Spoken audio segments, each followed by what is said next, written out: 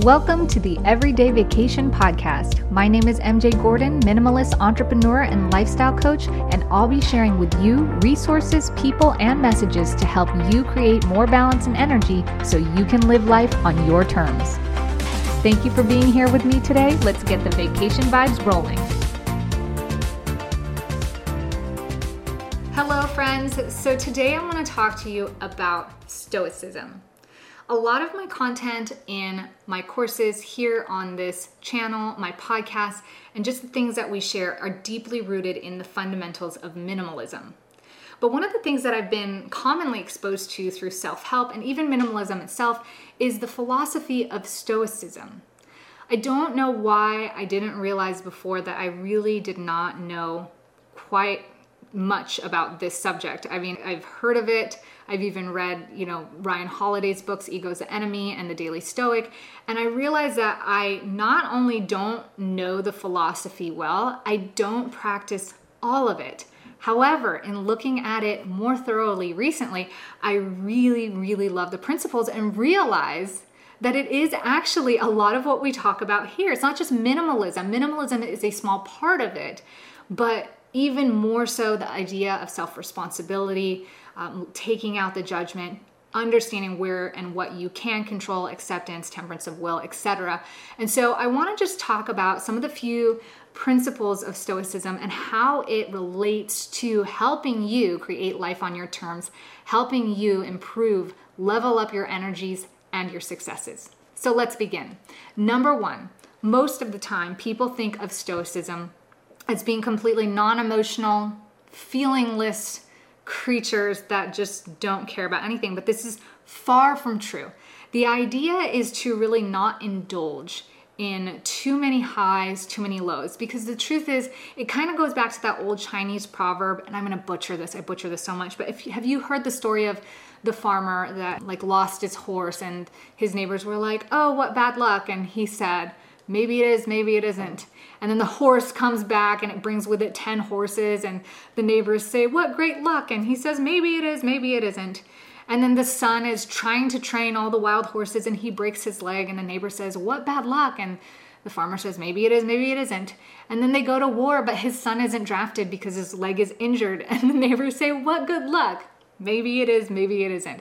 And this parable goes on about, how we like to label things as good, as bad, as preferable or non-preference. And what the farmer was actually practicing was an element of Stoicism. It is just the acceptance that things are just the way they are. To label it good or bad can actually create more suffering. So when you have adrenal fatigue, or when you're not performing at your height, or maybe you don't feel physically fit to do something that you want and expect yourself to do right now, it just is what it is. The more that you resist it, the more that you label it as, this is inconvenient, this is bad, I should be doing more, I should be able to X, Y, and Z, the more suffering you create for yourself. And Stoics believe this is impractical because it's not the way that life is. The best way that you can move forward is to really self-forgive and say, it's okay that things are this way. But to be able to say, what can I do about it now? What things are inside of my control? So this leads to kind of number two, which is judgment or, acceptance of life. And the Stoics, from what I understand, or Stoicism philosophy, believes that the only thing you really should judge is your performance, is asking yourself, assessing, did I do well? Could I have done better? Did I make good choices inside of my control? Everything else, like the way people think and behave, the weather, how a client is responding, or, whether or not you landed the contract, got the job, or made your deadline in time, those things may not be things that you can completely control, despite the fact that you may have influence. So what's the difference? The difference is that when you really boil it down, the only thing that you really can control are your thoughts and actions towards things. So while you might be able to influence the time that you make on your deadline, you may not be able to control the fact that supplies didn't get there because there's this big delay because of COVID, or that your person didn't fulfill X, Y, and Z, and now things are delayed. So the next best step that you can take is to accept the fact that that's the way that life is. No resistance equals minimal suffering. But then ask yourself, what can I control? Can I replace this person who's underperforming? Can I extend the contract or timeline with my clients? Fill in the blank. You have so many options when you start thinking about the things that you can control. When you don't accept those things and you're pining or getting frustrated over things that you can't control, which I have to be honest, I have a tendency to do. I have a tendency to say, why did this happen? And trying to analyze it and trying to figure out how to avoid it next time rather than what can I do about it now? And never mind wasting the energy, the stress, the exhaustion, kind of try to cover those ideas over here. Then you liberate yourself to be non-emotional in the negative sense, right? Because when we get negatively emotional, that creates so much stress. It releases chemicals of stress and anxiety. We imbalance our hormones. Sometimes if we're stressed about it long enough, we put ourselves in that sympathetic nervous system for longer than what is considered healthy, and we start taxing our adrenals, draining our energies, creating more fatigue, all the things that we're trying to avoid. So it seems like just very simple principles, but when you really take the time to apply this to life, and in those moments where it's the hardest, where you do want to, have a meeting and kind of just let everybody know that you're very extremely disappointed instead of just moving forward and making sure that things are adjusting and shifting in a way that you can control or influence for the best possible outcome, then you liberate yourself to have more energy and to have more clarity so that you can be productive or effective in the actions that you decide to take moving forward. Number 3, Stoicism philosophy is also about temperance, and this is where minimalism comes into place. Interestingly enough, I talk about taking the minimalism philosophy even deeper than materialism. We talk about, advanced minimalism, where we root out not just our stuff, but our thoughts, our habits, the people in our lives, the food that we eat, like the things that don't add value to us.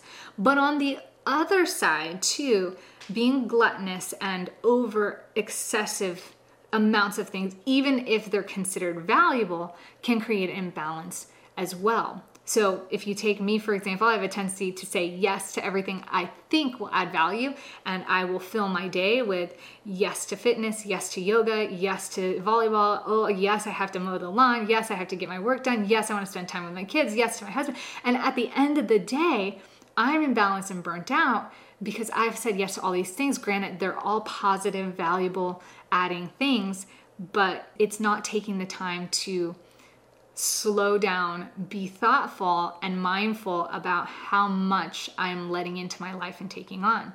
So temperance doesn't just mean letting go of and not being overly excessive about things that you bring onto your life. It is also about practicing discipline. In practicing discipline, you also reduce suffering. And I will say this is 100% true for myself and my experience. When I was floor sleeping, which is something that I've done for a long time, the minute that I get on a bed because I'm pregnant and need more cushion and pillows and support, the more comfortable I am. Prior to floor sleeping, when I was sleeping in one of those Tempur-Pedic fancy mattresses, I was so uncomfortable sleeping anywhere else but my own mattress. I would get neck kinks and back pains and soreness because I had to have my fancy Tempur-Pedic bed. Now that I have learned to straighten my spine, align it, which takes kind of stress and discipline, going to the gym, practicing physical therapy, and just making sure that I'm conscious of my posture, how I sleep, how I sit, etc. Since applying these principles of discipline, I find myself very comfortably sleeping in many odd places, be it the car, in a rocking chair, on a floor with no mattress. So this is why we see a lot of people exercising practices like cryotherapy or dunking in ice baths or waking up at 5 o'clock in the morning. Again, this comes with the balance of making sure that your energies are not in a deficit, because I tried cryotherapy once when I was adrenally fatigued. Bad idea. It was really hard on my system.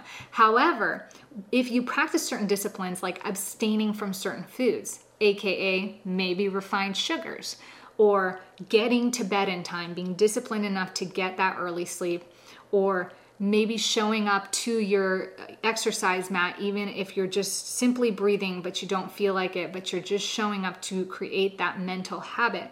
You actually form or develop a part of your brain that can withstand more suffering. So the suffering feels less severe. And this is really important because in honesty, when it comes to recovering from any kind of fatigue, or it comes to leveling up your energy so that you can perform even higher, you have to have immense amounts of discipline. Last but not least, an essential pillar that Stoicism is built on is justice. And that means doing the right thing and being fair to others at all times, even when they're not fair to you. And I love this because one of the philosophies or one of the principles that we really try to live by in our lives here in our household is love over fear. And love over fear is being just. It's being fair, even when people don't act fairly towards you. Applying the whole principle of Stoicism allows you to accept the fact that that's the way that life is, not judge, but to judge yourself and how you can best move on and take action within your control. And this is a hard one for me because I have more of a tendency to shut the door. If I feel like somebody's being unfair or treating me unkindly, I may not stoop to their level and be unkind back, but I might just shut the door entirely.